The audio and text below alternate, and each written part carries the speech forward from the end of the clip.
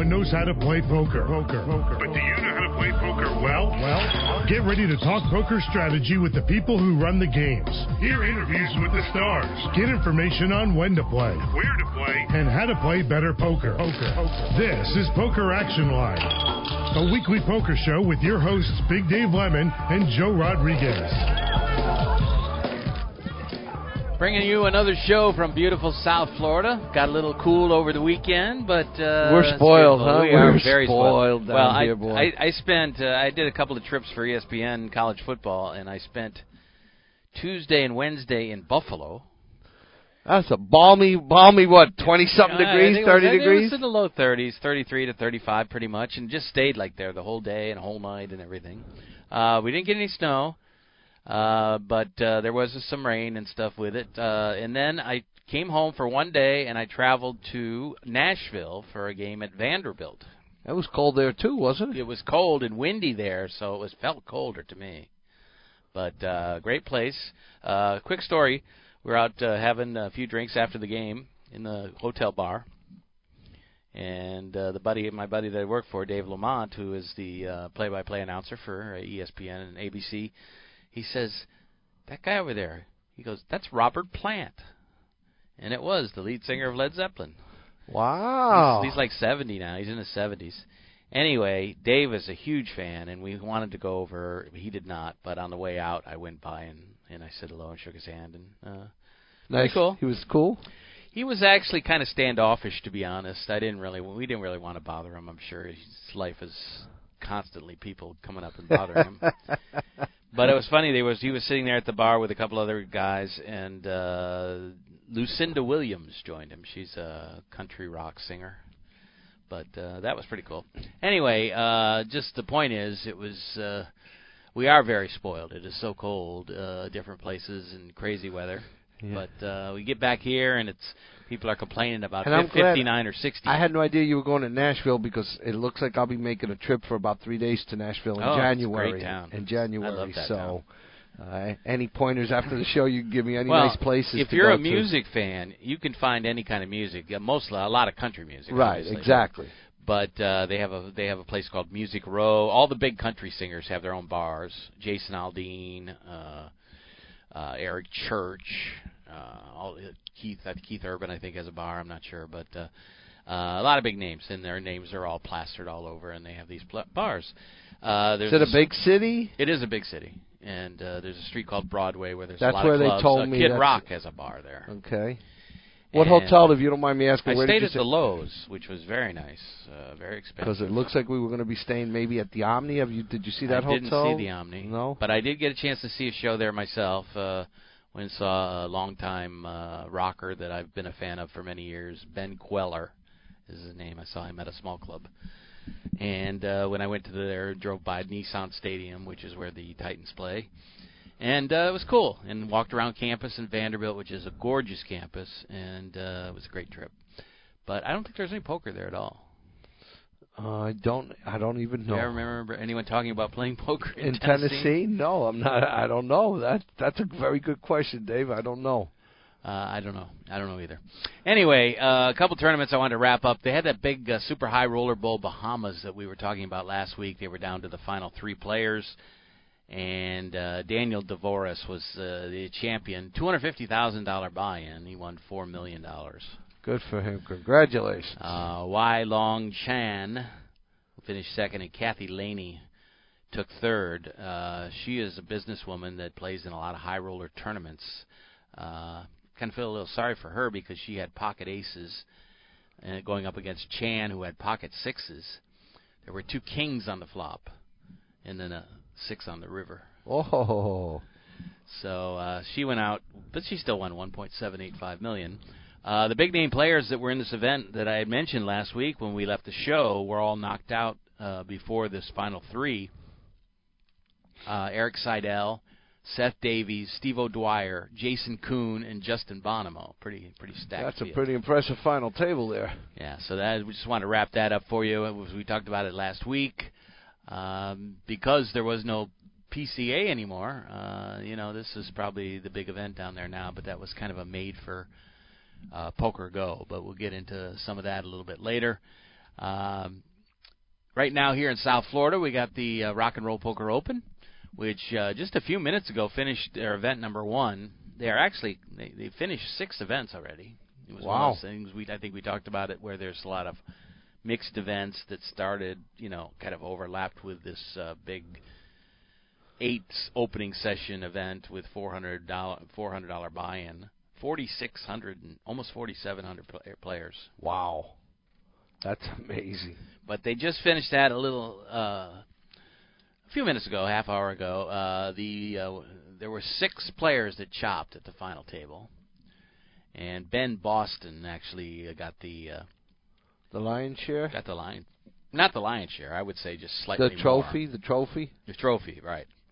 And the funny thing was, the guy who finished in second for number of chips was like two chips short of Boston. That would have been the title. But the funny story was, on day 2, he was down to his last chip. Chip in a chair, huh? Chip in a chair, came all the way back and made the final table. And so he ends up technically finishing second. There's obviously the 6 players there. Not a lot of big-name players in this tournament. There was a lot of big-name local players in here, but Boston is a guy who hadn't been to the Seminole Hard Rock, he said, in many years, and was really shocked to see how much they've done with it there. But some of the other players that split it up were this player that I mentioned, Pedro Catinci, Song O, Ronald Campillo, Brian Mansilla, and a player who went by the name John Two Bears. Two Bears? I think his last name is Hill. John Hill, but he's a big guy, and they call him Two Bears. I think he's the size of 2 bears. Anyways, the big local player that finished 7th, just outside the chop, was Ricky Leger. And Lee Force from Tallahassee was also at the final table. But that was event number 1. There's several others that have been in there, some of these mixed events, not to run them all down for you, because not a lot of huge names, I guess, if there were someone that we really knew very well. But this is the first tournament over at the Seminole Hard Rock since they have the new poker room. They're playing the guitar. Yeah, they're playing the big. They played in the ballroom, so it wasn't in the actual poker room. They're keeping that open for the cash games, and from what I hear, it's just doing fantastic over there. Did we expect No, any we different didn't. than that? I know I didn't. We didn't. You know? Do you get much chance to see the light show on the side of the building? No, like I said, the only night that I've seen the light show was the opening night. That was it. But I will be heading over there next week. You know what I'm wondering? Is if you're staying in the hotel, does that bother you from sleeping? That's a good question. That's a very good question. Turn those lights off! I would imagine it doesn't, because somebody had to have thought about that and put whatever special windows you have to have in your room. I'm sure. It's basically the way they describe the guitar is that it's like supposed to be back-to-back guitars. Really? Yeah. Well, I guess that would be like you've a lefty been there, and a righty. so I don't know if you haven't seen it. Yeah, I've seen it, but I haven't been inside at night, and. Oh, you mean when the light shows come on? Yeah, it's supposed to look like that. Well, right. it has a great thing, the what do they call it? The fret or the arm of the guitar that shoots up into the sky, and then at certain times of the night they'll have lasers coming out of that. They can do fireworks off the top of the building. It's just multicolored, multi-patterns. It's really a cool thing. It was almost be like you. Now, when you went, was there the same hassle as that opening week with a lot of traffic and to get in there and stuff? It's not as bad. It's not as bad. I haven't been there during this tournament now that it's really getting underway. Anyway, the main event is later this week, so we'll get a better look at it over there. But they are into several events, and Event 8 is just about finished. In fact, I think that is finished as well. That was a $1,700 buy-in Purple Chip Bounty tournament, and they are finished with that one as well. And several other smaller events, but they have, I think tonight they had one that was only $150. Wow. Just for some geographical perspective, guys, when you walk outside the door and you leave the studio today, if you look in that direction, you can see the light coming from the neck. Okay. It's called the neck of a guitar. And you can't see the light show, but you see that light. It almost looks like in Vegas the Luxor. The Luxor, that there's yeah. a light, Yep, coming exactly. at that. And literally, when you walk outside the door, you could see the light. Wow, right this there in isn't- that I direction. didn't pay attention last week. This I'll take isn't a look just this week. blue or pink or purple or whatever. It's all multicolored, constantly changing the patterns and everything. It's so cool. Yes, actually, you could even from here you could see like that the light changes color. You can't see quite the light show or anything, but you can see the light. It's extremely bright. You cannot see the actual hotel from where we're at because of it's in the horizon. But if you go out to University right there, you can see the actual building. Put as out a soon lawn as you chair get and just right watch it like a fireworks show. Yeah, that's going to be interesting this New Year's Eve when it comes up, huh? Yeah, exactly. And you know that they're going to be throwing unbelievable parties, being that the Super Bowl is down here this year coming up. I mentioned that in a previous show. In case you missed it, they are already sold out for the whole Yeah, entire I was Super Bowl mentioning week. that to somebody. You told me at $2,000. $3,000 a room. Oh, pardon me. Per night. I undersold them. $3,000 a room per night. Wow. So anyway, we'll enjoy that. That'll be fun. Couple other events that I wanted to mention. David Jackson was the winner up in Atlantic City at the Borgata. He won that main event up there. I'm not sure if we were quite finished with that when we were talking about it last week, but David Jackson wins $211,000, winning the Borgata Fall Poker Open main event, $2,700 championship. And Peter Walsworth, who plays in a lot of tournaments down here at Seminole Hard Rock. I've met Peter before. He's from Sarasota. He finished second. Paul Volpe was third.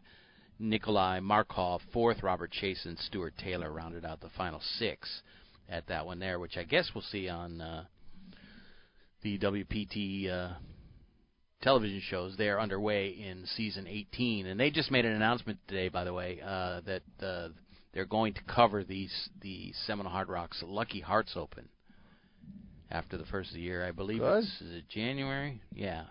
Final table starts on the 22nd of January, so that will be a big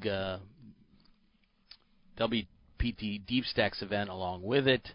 That starts on January 9th through the 14th, and then the main event later on starts on the 17th, and they finish up on the 22nd, and all the other events in between. So they're covering that this year. They're covering the rock and roll, and of course the regular showdown in April. So it's just a great partnership with the WPT that continues to grow. Pretty amazing. I did also want to mention the Pennsylvania online is just doing gangbusters. Really? Yeah.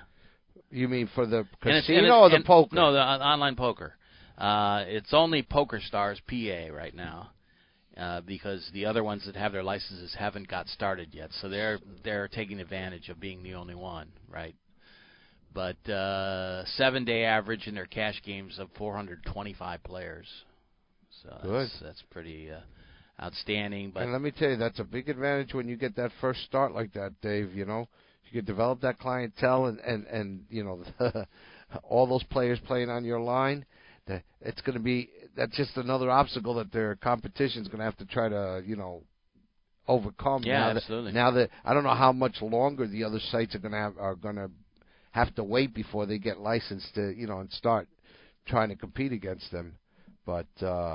Good for them. I mean, this is what to be honest, Dave, it shouldn't be a surprise. The surprise is that I don't think New Jersey's doing as well in the poker as everyone anticipated. Right. True. So that was a little bit of a surprise, but I believe that as you start to, get these states to cooperate and commingle their players, God willing, in a few years we'll be back up to what we had. What was it? Is it now 8 years, 9 years that it's been? Yeah, I can't even 2011. imagine 8 years, that. 8.5 years. That's amazing.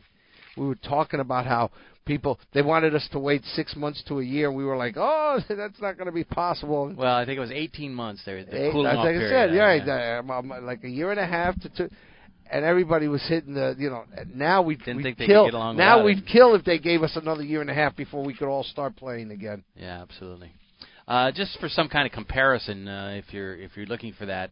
Their 7-day average in their cash games in Pennsylvania, we mentioned 425, which is right on line with the PokerStars operation in India. and a little bit behind a couple European operations like Unibet and PokerStars Italy, and a little bit ahead of Party Poker in Europe. In the United States, the New Jersey, Nevada, Delaware conglomerate, where they're commingled, there has a 7-day average of 220. That's what I'm talking about. Half. You know, it hasn't taken off as much as I thought it would. So these are great numbers for Pennsylvania. Obviously, can you imagine if New York and California finally work it out to be able to start? That would have to start the conversation about, you know, getting together, because I mean, listen, we already know what the numbers were prior to Black Friday, you know, to that Black Friday. Absolutely. So this is very encouraging. I got to imagine the poker community is very excited about this. Yeah, definitely. They're going to have a big series of tournaments called the Pennsylvania Championship of Online Poker, the POC Hoop, which we conducted with $1 million in guarantees over 50 events. Wow. Okay. So that will be a huge thing there.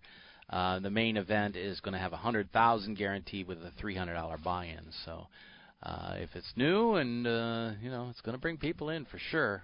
But certainly is a lot of fun over there. Nice to know that poker players in Pennsylvania have stepped up. You know, very nice. No question.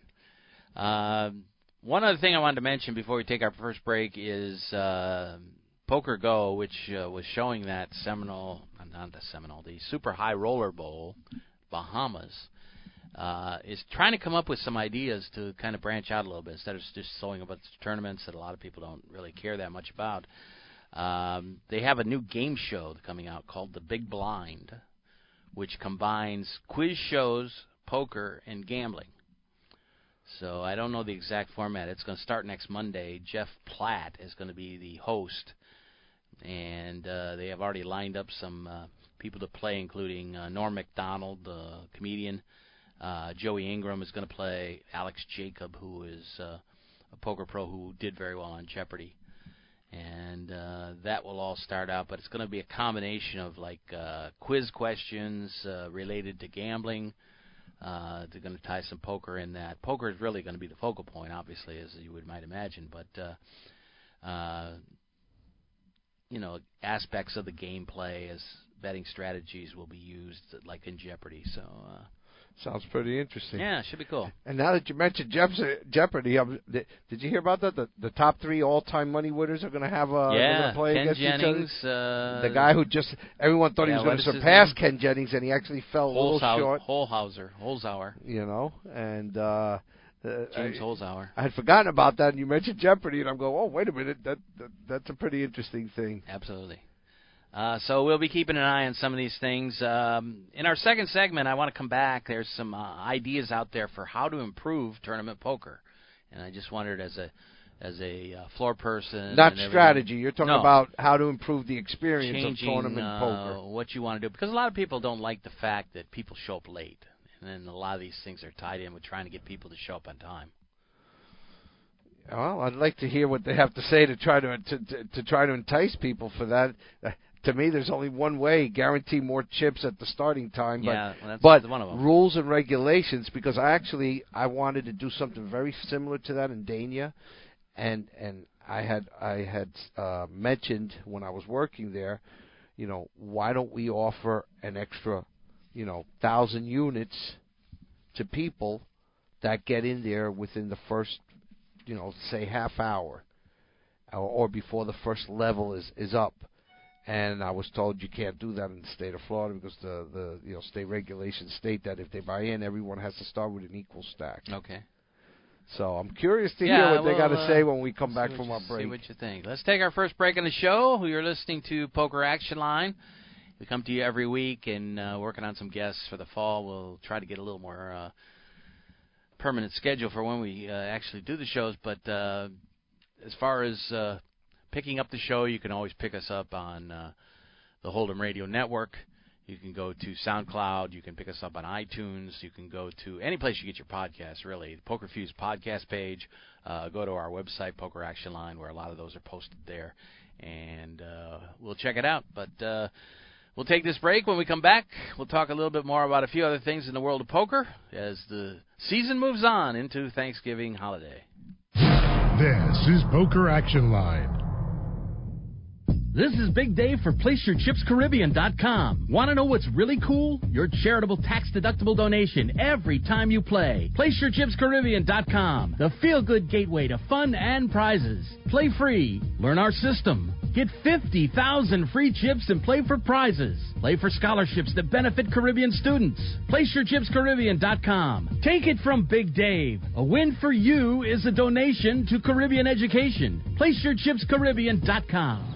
Hey, Billy. Yeah? Do you want to go to the state fair? Yeah. Do you want to ride the roller coaster? Yeah. The big one? Yeah. The one with the reverse flip?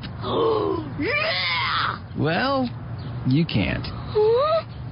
You see, Billy, when you throw away money on wasted electricity, you throw away everything you could have done with it, including going to the state fair. Oh, man. Cheer up. This year, your parents will make it right. They're going to visit EnergySavers.gov, where they'll get tips on how to save energy and money. Then they'll add extra insulation and get a few of those Energy Star appliances. They could save hundreds of dollars a year. And you know what, Billy? What? They'll take you to the state fair next year. But I want to go this year. I know you do, Billy. I know you do. Saving energy saves you money. Learn more at EnergySavers.gov. Brought to you by the U.S. Department of Energy and the Ad Council. WFO Radio NHRA Nitro is all about the NHRA Drag Racing Series. Featuring the NHRA's Alan Reinhart. Race winners stop by to talk about bringing home the Wally. Every Tuesday night following NHRA national events. NHRA Nitro is available on demand anytime on the WFO radio application and at WFOradio.com. Welcome back to the show, Big Dave and Joe. And I did want to touch on this article that I was reading on, this was on Poker News Daily. Players bannering ideas for improving tournament poker. Now, we think we've done it all, and we think things are great the way they are, but there's always a few things, and people have some ideas. One of the things people are unhappy about is players showing up late. So their main thing, they have several different ideas, but their main idea to get people to show up on time is to have all tournaments start with an ante in the very first round. We don't see that too often in a lot of big tournaments. I think in smaller tournaments, isn't that a regular thing? Not that I know of. No. I mean, some people may have implemented that, but I haven't heard about it here locally. Now, now what are they doing? Because I don't know because what is some standard? tournaments 2 to 3 levels yes, before you start.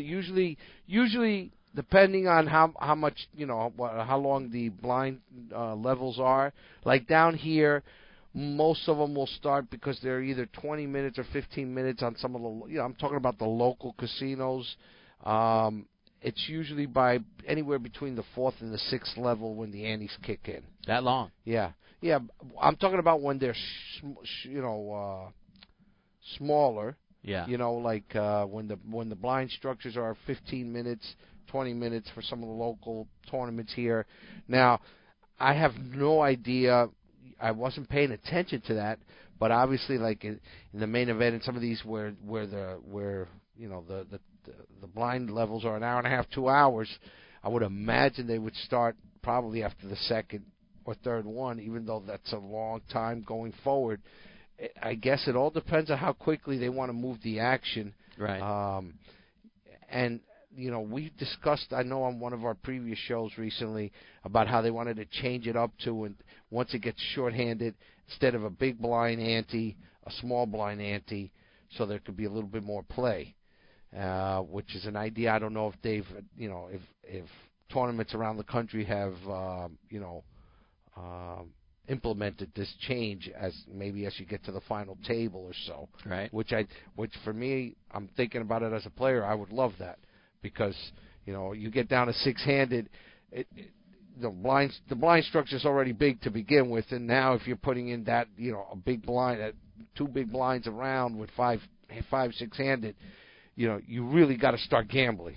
That now you got to really start gambling depending on your stack size. So the shorter stacks are being penalized even more so. Right. So I don't know, if the TDA has come up with something that people are using consistently throughout the country. Well, I think a few people try these things. There's a series coming up at the Wynn in December that's going to feature antes from the very start of the tournament. Of course, now we have the big blind ante, so that changes things even more, where the ante comes from the button. But Matt Affleck was the one that said, when will it be standard that all tournaments will start with an ante? He said it encourages players to show up on time. But now this is assuming that people have already bought into the tournament, been assigned a seat, and their chips are already starting to be taken off. Right. Here's the problem with local tournaments. You do that, and you forget people who are going to walk in. Yeah. Because now they're going to... People love late We registration. used to do that. I've done that with some of the tournaments that I ran years ago when I was, running Miami Highlight, now Casino Miami. I used to do that. And it created such an issue. And I remember when I first started working at Dania a few years ago, the poker room manager then, Omar, started implementing that, and just pissed off your customers so much. Now, again, these are local tournaments. You're not trying to piss off your customers here. It doesn't have the prestige of a WSOP or WPT tournament, But if you've bought into the tournament, so what would they do? They'll start anteing a stack. And then as you come in, you're assigned to that, and you start with whatever that is, which is the only way that you can really force somebody to come in, because they're going to start with less chips, right, obviously. Right. I don't know how the customer base is going to deal with that. Well, the tournament players. And really, you can only do it if the table is basically full, right? No, you can't have the different tables be different. Like if you have 3 players at your table, they can't start doing the now. empties. What Omar did was we started blinding empty seats with stacks in front of them. But when the player came in, they started with a full stack. That stack would be removed, and a full stack would come in. Okay. So the players who started, I think, as a tournament. And I've loved to play tournaments. Some rooms do this, some don't, and there's merit for both sides of it, Dave. Where, hey, I got 18 players, I'm going to put 9 and 9. It's full tables. The tournament players want full tables because, like I said, the blinds keep coming around too quickly for them. So now 4 or 5 more players come, and they don't want to do the thing of, I got to move 2 from this table, 2 from this table. And you're constantly doing that. But then the flip side of that is, all right, we're going to start 18 tables. We're anticipating that we're going to run 10, 12 tables. Well, now you'll start 3 or 4-handed on 4 tables, try to fill them up, and then start doing that to the other tables. But those players are constantly complaining, why are we starting with only 4 players? So, they started just taking stacks and empty seats, but not in every seat. They put it in certain seats, and then as those players came in, they jump into those seats. I honestly don't know. I mean, what other suggestions do they have there? We'll get to those. Do you think there's an advantage to late registering in a tournament? I mean, are there players Since who come I've in, never done it, I don't know. Are there players who kind of walk around the outside of the room and maybe kind of see what kind of play is occurring and maybe adjust their strategy according to that? No, I think it all depends. Listen, and I saw this a lot at Dania, where you get to the level where you're allowed to do an add-on and like add extra chips, and depending on how much the blinds jump up, well, there's only a handful of people that have a stack large enough that they can not have to worry. Yeah. Some don't have to do an add-on at the end, okay? And others have to, but the blind structure's so big they're going to get hit. So what I did see some people do, and actually saw them finish very high in the tournament, and again, that you got to go in there aggressive, but they'll do the buy-in for the for the regular amount. Then they can, at that point, you can rebuy because your stack is at the starting level, and then do the add-on. Uh-huh. So now they come in, with about 5 or 6 big blinds, and they're there to gamble, and they didn't have to sit around and waste. Not to say waste, because you can constantly rebuy into some of these tournaments. And I saw them. Your style of play, you have to adapt your style of play for that. You're going to come in aggressive, and if you double up once or triple up, now you're right at the top of the board, right? And you're close to the money. You're getting that much closer to the money. So again, I would imagine it all depends on your mindset, how you're going to approach the tournament, what your strategy is on your style of play, and whether you're comfortable knowing that you're just coming in and you may be out of the tournament, because I also saw these people get it all in on the first hand and get beat, and that was their extent of their tournament. They had one hand. That was it, But I did see quite a few people who bought in during the break period, the last 15 minutes, whatever the break time was, did the add-on, rebuy, whatever they were allowed to buy in for, that's what they did, and they took advantage of it because,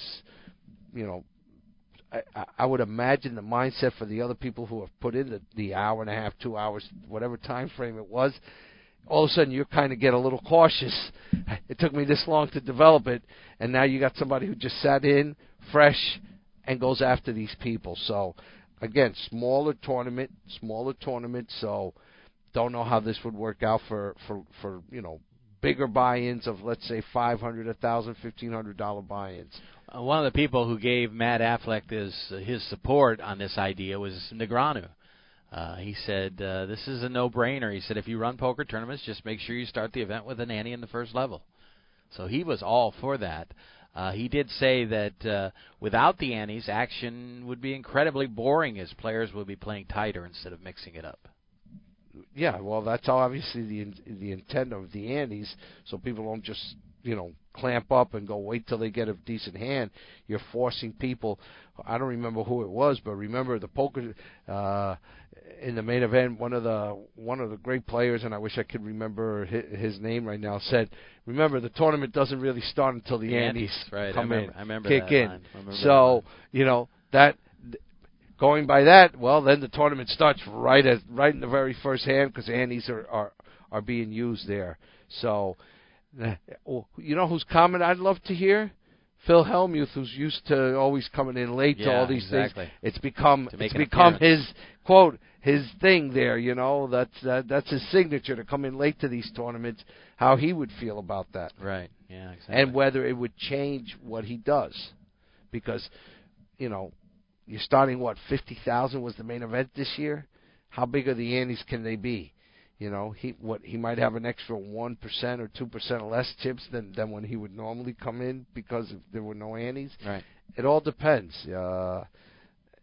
And the skill level, like I said, top-notch players, it probably won't hurt them as much as novices to, intermediary players that are just, okay. It changes the game. Yeah. Well, of course, it's different wherever you are. I mean, we're kind of thinking about a lot of tournaments that are in the World Series of Poker. You're in Las Vegas. You got shows. You got things to do at night after you bag up. Exactly. And players like to sleep in. A lot of them are drinking and certainly aren't ready to get up real early. I remember the complaints the one year they started tournaments at 11 a.m. instead of noon. That was a big problem for a lot of people. Yeah, again, some people can't sleep at night. We've had players say, listen, they're thinking about their strategy. And as the tournament, goes forward, well, obviously, if you're going into multiple day tournaments, the antes are already have kicked in. Right, of course. So, interesting. That's an interesting concept.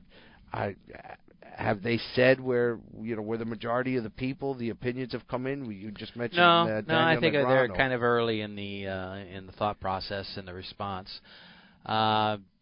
He says this is Earl Burton that wrote this article. He says another way to make tournament poker better is reduce the starting chips. A lot of people like deep stacks and they love having a lot of chips, but Dave, think about it. A lot of things come into play here. The guarantee. So you start with lesser chips. Well, what happens if you don't get in the numbers that you expect? Now you're going to get even less people entering the tournament, as time goes on because, oh my God, look at the chips. I can't. And if you can't rebuy, if it's one of those where you're locked out, you can't rebuy. Again, there's going to be a lot of back and forth on this idea to try to. And to me, yes, the ante, the smaller stack starting, by the time you sit down, is the incentive that they're trying to use to move people up there. But it's like they say, you could be cutting off your nose to spite your face. So right, exactly. I don't know. I mean, I don't play enough right now in tournaments to be able to make a proper call on this from my point of view. But I know that most tournaments that I played in, I sat down, I'd say 95% of them in the first hand, and that other 5% was probably within the first 5-10 minutes of a tournament. Well, I can't really evaluate it either because I'm not an experienced player, and these people talk about, they have great structures there. I wouldn't know a great structure if it's smacked me on the side of the head. Well, the great structure means you get a chance. Our pal Al Gomez, that he made a deep run in the one where you buy in for $500. The one that they did this year where they didn't take an ante. They didn't take the ante. Remember, because it was the 50th year. Right. Oh, I actually got a chance to speak to him when he was in Vegas. I don't know how we got wires crossed, and we wound up being on the phone with each other. I remember now because I called Victor Castro, who's our local ticket-getting guy down here, and he happened to be over there in Vegas, and he goes, hey, let me put Big Al on for you. So I started talking to him. We both knew we had done the show the night before, and we knew that he had done nice, and that's all he kept saying. Joey, the structure's, got a great structure for this. This is a great structure. And great structure is great for people who are patient. You're not forced to gamble right away. Right, exactly. You can wait for hands. You can study the table, see who you might rope in once you do get a hand. And, with the amount of chips and how the blinds go up determines as to whether it's a good structure or not. And most top tournament players prefer a slow tournament. We do know that there are turbo tournaments.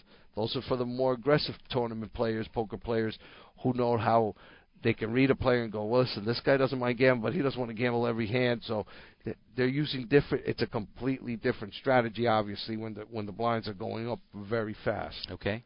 Another thing he says, if you want to increase the action, limit tables to 8 players max. Once again, you get into that, well, the blinds are getting to me, and then you knock out 2 people in a hand. Right. Oh, my God, and that's all the bitching that you hear from tournament players, Yeah, he said it would create more action, and players would be encouraged to show up sooner, lest they miss out a chance to pick up chips at the shorter table. Like I said, depending on the amount of money that the buy-in is in for these tournaments and the type of players, you've got a wide range of poker players that some of them would love this because, yes, the kick started a lot quicker. Others are going to be very upset because it doesn't fit into their style, into their lifestyle. Right. Like you said, people like to go out and enjoy themselves at night, so right before the start of a tournament. And, and when you have these multiple tournaments that are like they're running 2 or 3, 4 tournaments in a day, as we know at the WSOP with the amount of tournaments that they play, it becomes hard. It becomes hard to be there on time for a lot of players. So I'm just thinking to myself, I love the concept because that, for me, that was also a very annoying thing that tables weren't full to begin with. But hopefully some of these measures will help get these players there a lot earlier. He also, and I guess you don't really agree with this, but he says let's put the ante in from the start.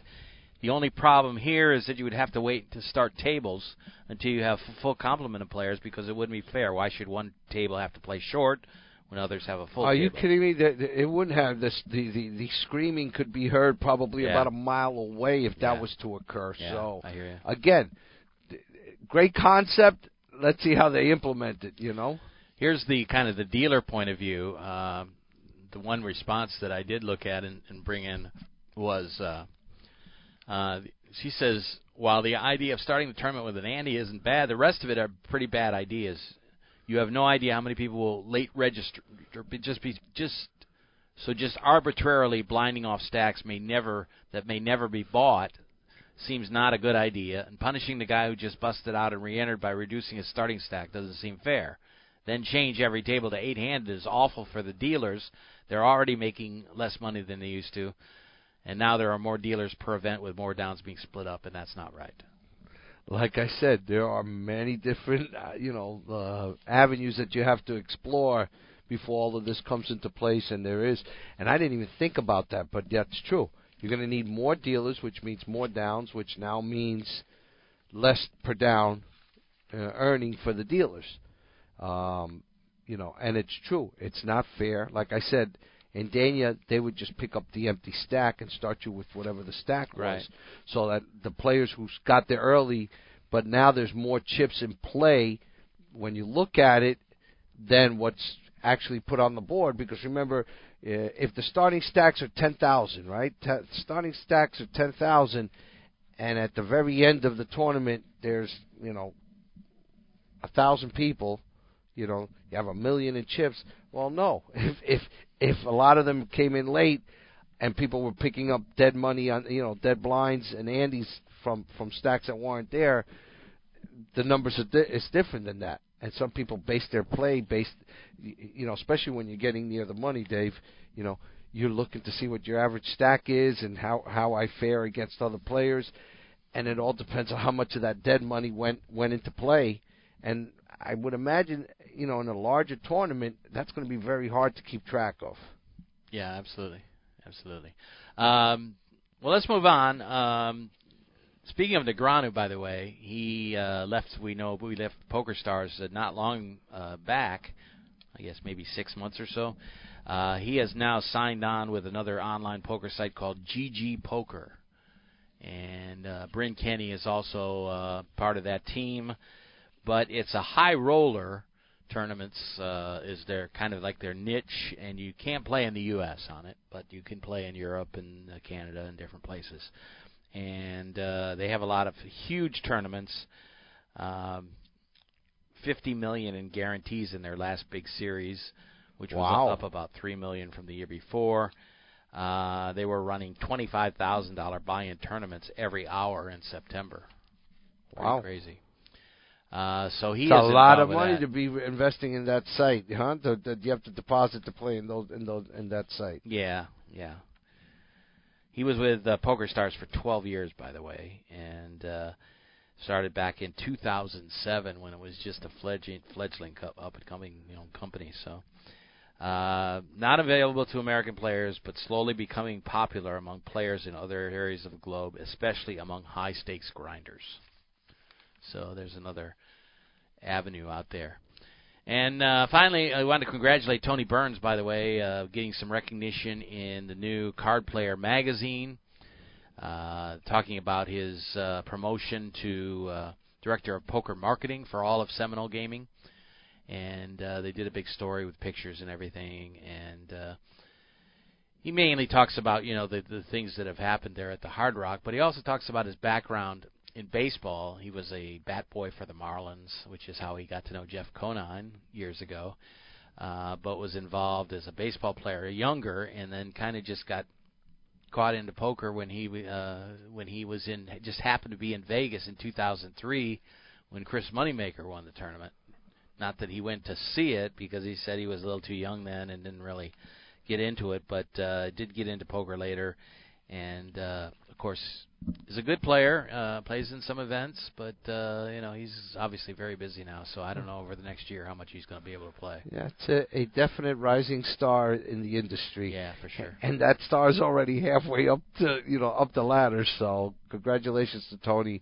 We know him to be a super nice guy. Obviously, when he moved over from the Isle to the Hard Rock, he's just done an incredible job, yeah, and for sure. Congratulations on the promotion and everything, Tony. Okay. Well, let's take our last break. When we come back, we'll talk about a new article that's going to be a regular feature in Card Player.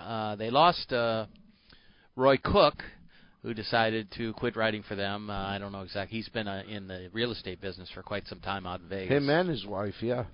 But they are not. He's not going to be writing on. He'll write occasional feature, he said, but he had his farewell article, and I didn't bring it in tonight, but we'll talk about that in the future because I know you're a big fan. Yes, I've enjoyed reading Roy Cook for years. So, but replacing him, I guess, in a way, will be Greg Raymer is going to have a regular column, and a very interesting article about what you need to do to keep players happy, and that is be nice to people. So it's kind of a simple concept, but I want to talk about that a little bit when we come back. That's my forte at work. You're being a nice guy. That's my forte. I always hear that. You're such a nice guy. It's very easy for you. Listen, to me, it comes very natural, and it's not hard work. Yeah. It's not hard work at all. Absolutely. So. Okay, let's take this break. When we come back, we'll finish things up. You're listening to Poker Action Line, and we will be back after these messages on the show. This is Poker Action Line. Hi, this is Big Dave from PokerActionLineRadio.com. I want to let all avid poker players know about a great new lottery game that was developed by one of our sponsors, Atlantic West Management Group. This game is now available worldwide on the Internet and will be served as Place Your Chips Caribbean and operated on the Internet as an international lottery by Atlantic West. The Texas Hold'em poker-like game is perfectly legal everywhere and presented as a lottery game with tickets available on the Internet. You can win Pick 6 lottery tickets and cash prizes by using your poker playing skills. It's open to lottery players worldwide, and right now this game is in a play-for-free test mode, and you are not obligated to purchase anything. You can get 50,000 free play chips per ticket for the purpose of evaluating the game with no prizes awarded until the game goes live. The lottery customer can purchase a ticket with a unique number that will grant them entry into one of many Texas Hold'em poker tables with a chip stack, and like a lottery game, the prize value will be based on ticket sales. That chip stack will be valid for the remainder of the week, as players can access the site as often as they like to try and take the chip lead. At the end of the week, the highest chip stacks will be awarded lottery prizes, and if you lose all your chips, the lottery ticket becomes null and void. As with regular lottery games, you can purchase as many entries as you like. However, each ticket stands on its own merit, and much like the regular lottery, the results of multiple tickets cannot be combined toward a prize. The name of this game is Place Your Chips Caribbean, and you can access a live demonstration of the game right now at www.placeyourchipscaribbean.com. We believe that when it goes live soon, there will be a heavy demand for this game, as most lottery players would much rather have some say in the outcome of their lottery result. Their odds of winning are greatly improved if they're able to utilize their playing skills in order to increase their chances of winning. I hope that you will try the Play for Free demonstration, and hope that you will join us when the Play for Real game becomes available. Can you tell if the leftovers from this dinner party are beginning to grow bacteria that could lead to severe diarrhea, vomiting, and stomach cramps? Listen. You can't see it either. Get leftovers into the refrigerator as soon as possible. Spoiled leftovers can make you very sick, or worse. Roughly 3,000 Americans will die from food poisoning this year, but you can keep your family safer. Check your steps at foodsafety.gov. Brought to you by the USDA, HHS, and the Ad Council.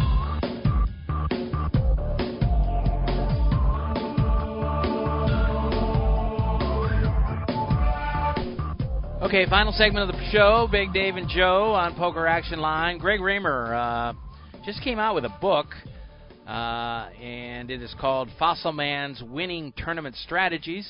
So as a way to help promote that, he is doing a regular article now. D&B Publishing, one of the top poker publishing companies, produces that book. And there was a while that we didn't see Greg, but he's been playing pretty well the last few years. Was he been Heartland on the Heartland Poker Tour he was involved with. And we had him once others. on our show. Yeah, we've had him on a couple times, but nice guy. And he said by being a nice guy, that's a way you can improve everything at the table. Of course, you don't want to drive people away by berating them. He said we've seen plenty of grumpy and nasty players at the table. And he said, when was the last time you saw a player behaving like this who was actually winning? Behaving what? As nasty and grumpy. Unfortunately, I do see some people like that. Yeah, because that's just their makeup. My opinion is they're either miserable with life, and they don't care how they upset people, and they live their lives like that.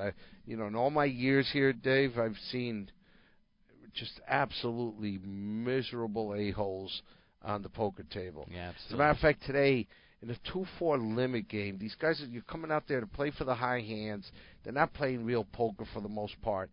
And yet, they still can't be nice. I get a dealer called over today, and she's telling me, listen, this guy is just saying this. And the guy's going, no, I didn't say that. And everybody at the table's nodding at me like this, going, yeah. So I tell him, listen, if I get called over here again, this is your first and final warning. And I'm thinking to myself, why are you leaving your house if you're gonna be this freaking miserable at a table? Yeah, absolutely. Why? Absolutely. Why? You should be coming to the poker room, especially at the level that they're playing. They're not investing. It's not like a 1-2, 2-5 game that we used to have always had there, that the money was significant. If you're playing for significant money, that could change your attitude because you got one outed or whatever the case is. You're here. It's almost like entertainment purposes, where you're going to risk maybe $100 if you're really unlucky in a 2-4 game, and have a chance to win a $300 high hand every top of the hour for the half hour. You know, you should be there smiling and enjoying yourself, and we do have people like that. Don't get me wrong. What gets to me is the small percentage that are constantly miserable. You know, and I've actually asked some of them, Dave, and they've looked at me and they go, I don't know. I go, what do you mean you don't know? I go, why do you come into this poker room 3 out of 4 days that I see you in this poker room? Within 10 minutes, unless you hit a high hand, I go, you're miserable. You're making everybody else around you all upset, and no one has given me a good answer. No one has said to me, I'm sorry, I've had a bad day at home. This has happened. Yeah. You know, it amazes the hell out of me, because my personality is not that. I don't do that. I go the opposite direction. I try to be, as nice to people, and people going, oh, you're so nice, and I'm going, everybody should be like this. I go, my parents taught me one thing at a very young age, especially my dad: treat people the way you want to be treated. If you do that,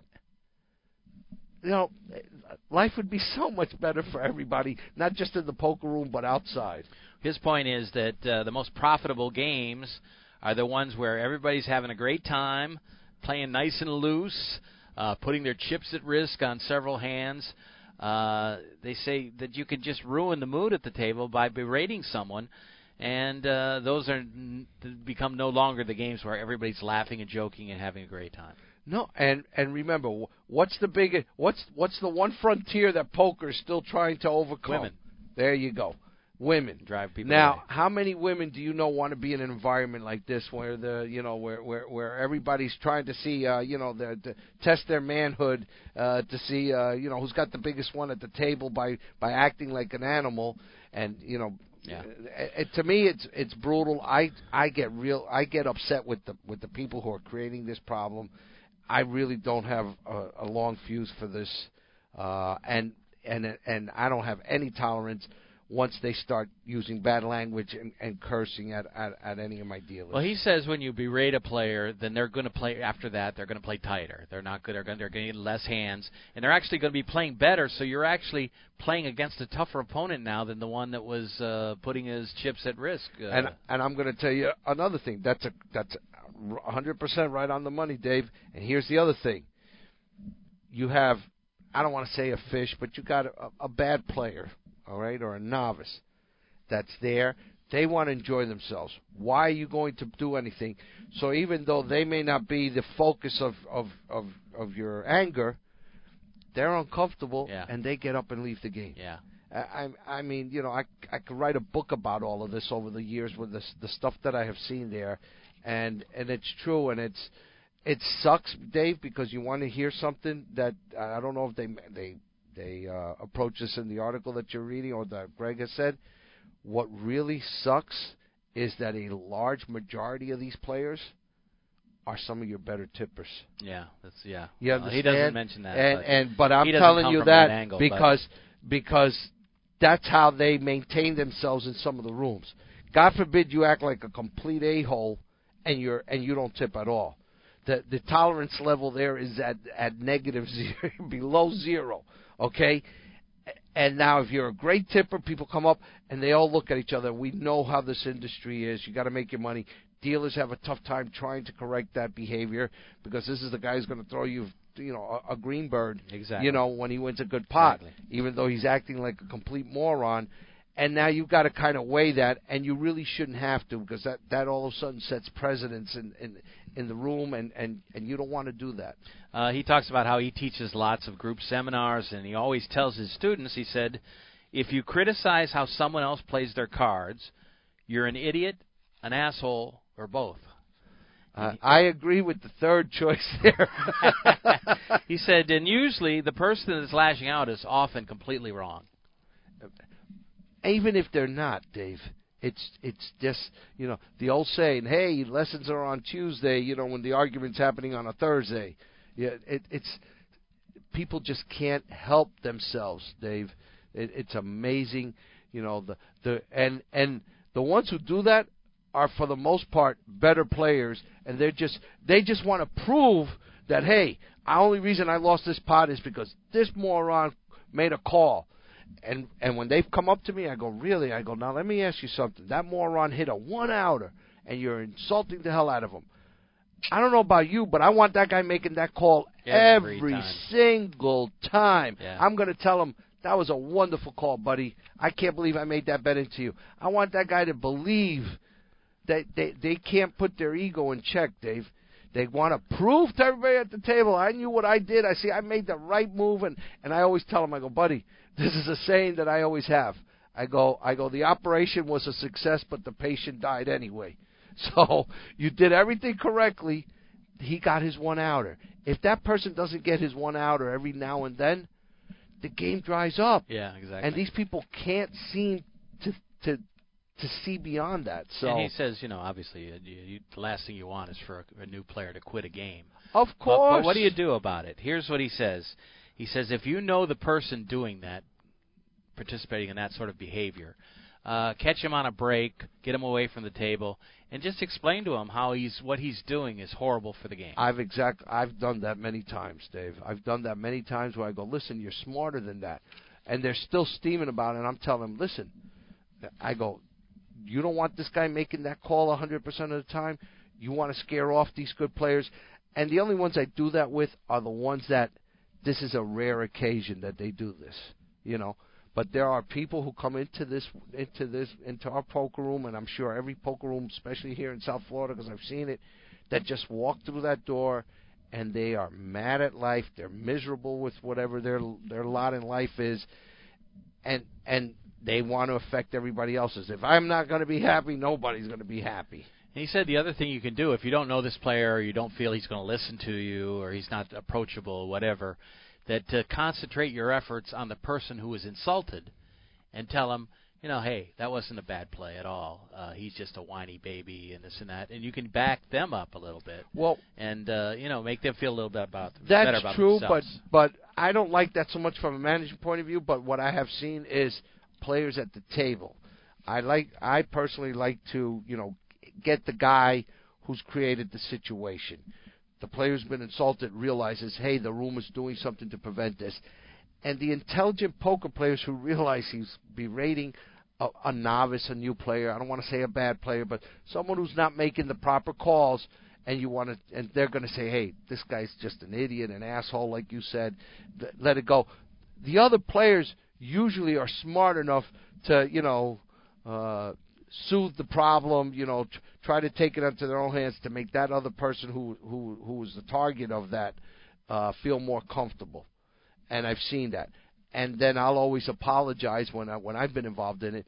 I'm sorry this person did this to you.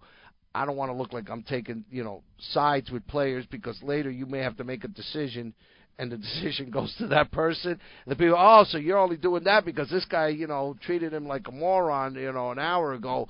So, because they come up with every single excuse for why you did something. There's always a purpose and a meaning behind what your decision was, instead of just making the decisions based on the rules. Yeah, absolutely. He says, absolutely, help everyone have fun. That's it. He said, you're there to have fun. Why are you playing if you're not? And if everybody's having fun, it's going to be more profitable for you as well. I go up to the table, sometimes when somebody hits a high hand, some of the guys that like to joke around, And I walk up and I go, oh, who's got the high hand? This person? If they got long sleeves, I go, wait a minute, I know this SOB. Come here, let me see. You got cards up your sleeve, and everybody at the table starts laughing, and, you know, you want them to have a good experience. We understand when money's involved, if you don't win money, you know, your temper or your mood is definitely going to change. But if you at least make them enjoy it, it's an entertainment. If you make it look like entertainment, most people, a large percentage. What sucks, Dave, is like we all know in every aspect of life. Just 1%, 2% of assholes out there ruin everything that's nice. And he said if you're not the kind of person that's the life of the party, just don't do anything yourself to inhibit the fun at the table. And just be nice to people. That way you'll end up winning more money and have more Wasn't fun. it Matt Glantz or that said, remember how he goes, no headsets, that they did that tournament last year in California, where and it's true, because when I got into poker, Matt Savage, excuse me, Matt. The social experiment. Right, and that's how poker was when I got into it. You had your one little rough guy there, but everybody was talking, and when the rough guy kind of got a little upset, something got under his skin, they'd start busting his balls, and, and all of a sudden you get a laugh out of them, and you socialize and got to know everybody there. It's become combat poker now for the most part. So well, let's close on a sad note. John Gale, who was a well-respected player, and I wasn't really, he was 65. He passed away on November 19th. The reason I know of John is we had T.J. Schulman on the show, and when they had the tag team championship, John Gale was his partner. They finished 5th in the tournament, so. He talked very highly about him, and he just passed away, so we're sad to hear that. Oh, but rest in peace, sir. What can you do? Life goes on. We'll be back next week with another show. We appreciate, Joe, your contributions as usual from the show. Gio, thank you as well. And we will be back with another edition of Poker Action Line next week. Thanks for being with us, and we'll see you next time. The views and opinions of the hosts, guests, or callers are not necessarily those of the station, its owners, advertisers, or agencies.